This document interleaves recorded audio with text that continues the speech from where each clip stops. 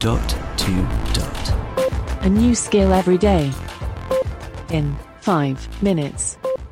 Hey guys, today we are going to look at an experiment. No, we're not. We're going to look at a skill that covers experiments, in this case, mind experiments. Mind-blowing psychological experiments. Alexa, open mind experiments.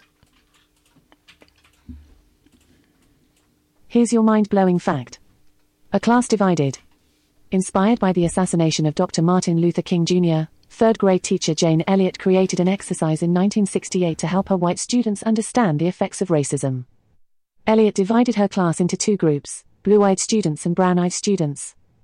On the first day, she designated the blue-eyed children as the superior group and gave them extra privileges, while the brown-eyed children represented the minority group.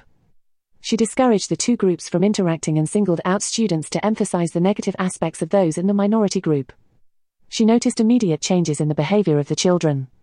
Blue-eyed students performed better academically and some began bullying their brown-eyed classmates, while brown-eyed students experienced lower self-confidence and worse academic performance. The next day, she reversed the roles of the two groups and the blue-eyed students became the minority group. At the end of the exercise, the children were so happy they embraced one another and agreed that people shouldn't be judged based on outward appearances. How brilliant is that, guys? This skill is full of these real-life experiments and their surprising, or maybe not so surprising, effects. Let's try another one. Alexa, open mind experiments. Here's your mind-blowing fact. The Bobo doll experiment. During the 1960s, much debate arose about how genetics, environmental factors, or social learning shape children's development. Albert Bandura conducted the Bobo doll experiment in 1961 to prove that human behavior stemmed from social imitation rather than inherited genetic factors.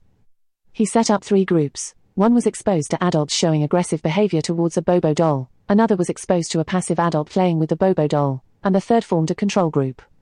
The results showed that children exposed to the aggressive model were more likely to exhibit aggressive behavior towards the doll themselves, while the other groups showed little imitative aggressive behavior. There you go. Most of these are troubling, to be honest. Have a go, guys. Really full of very interesting experience. Anyone that's done psychology or looked into psychological experiments will know that we are malleable creatures, guys. This is Robin signing off, and we'll speak again tomorrow. Feedback, comments, demos. The podcast@gmail.com.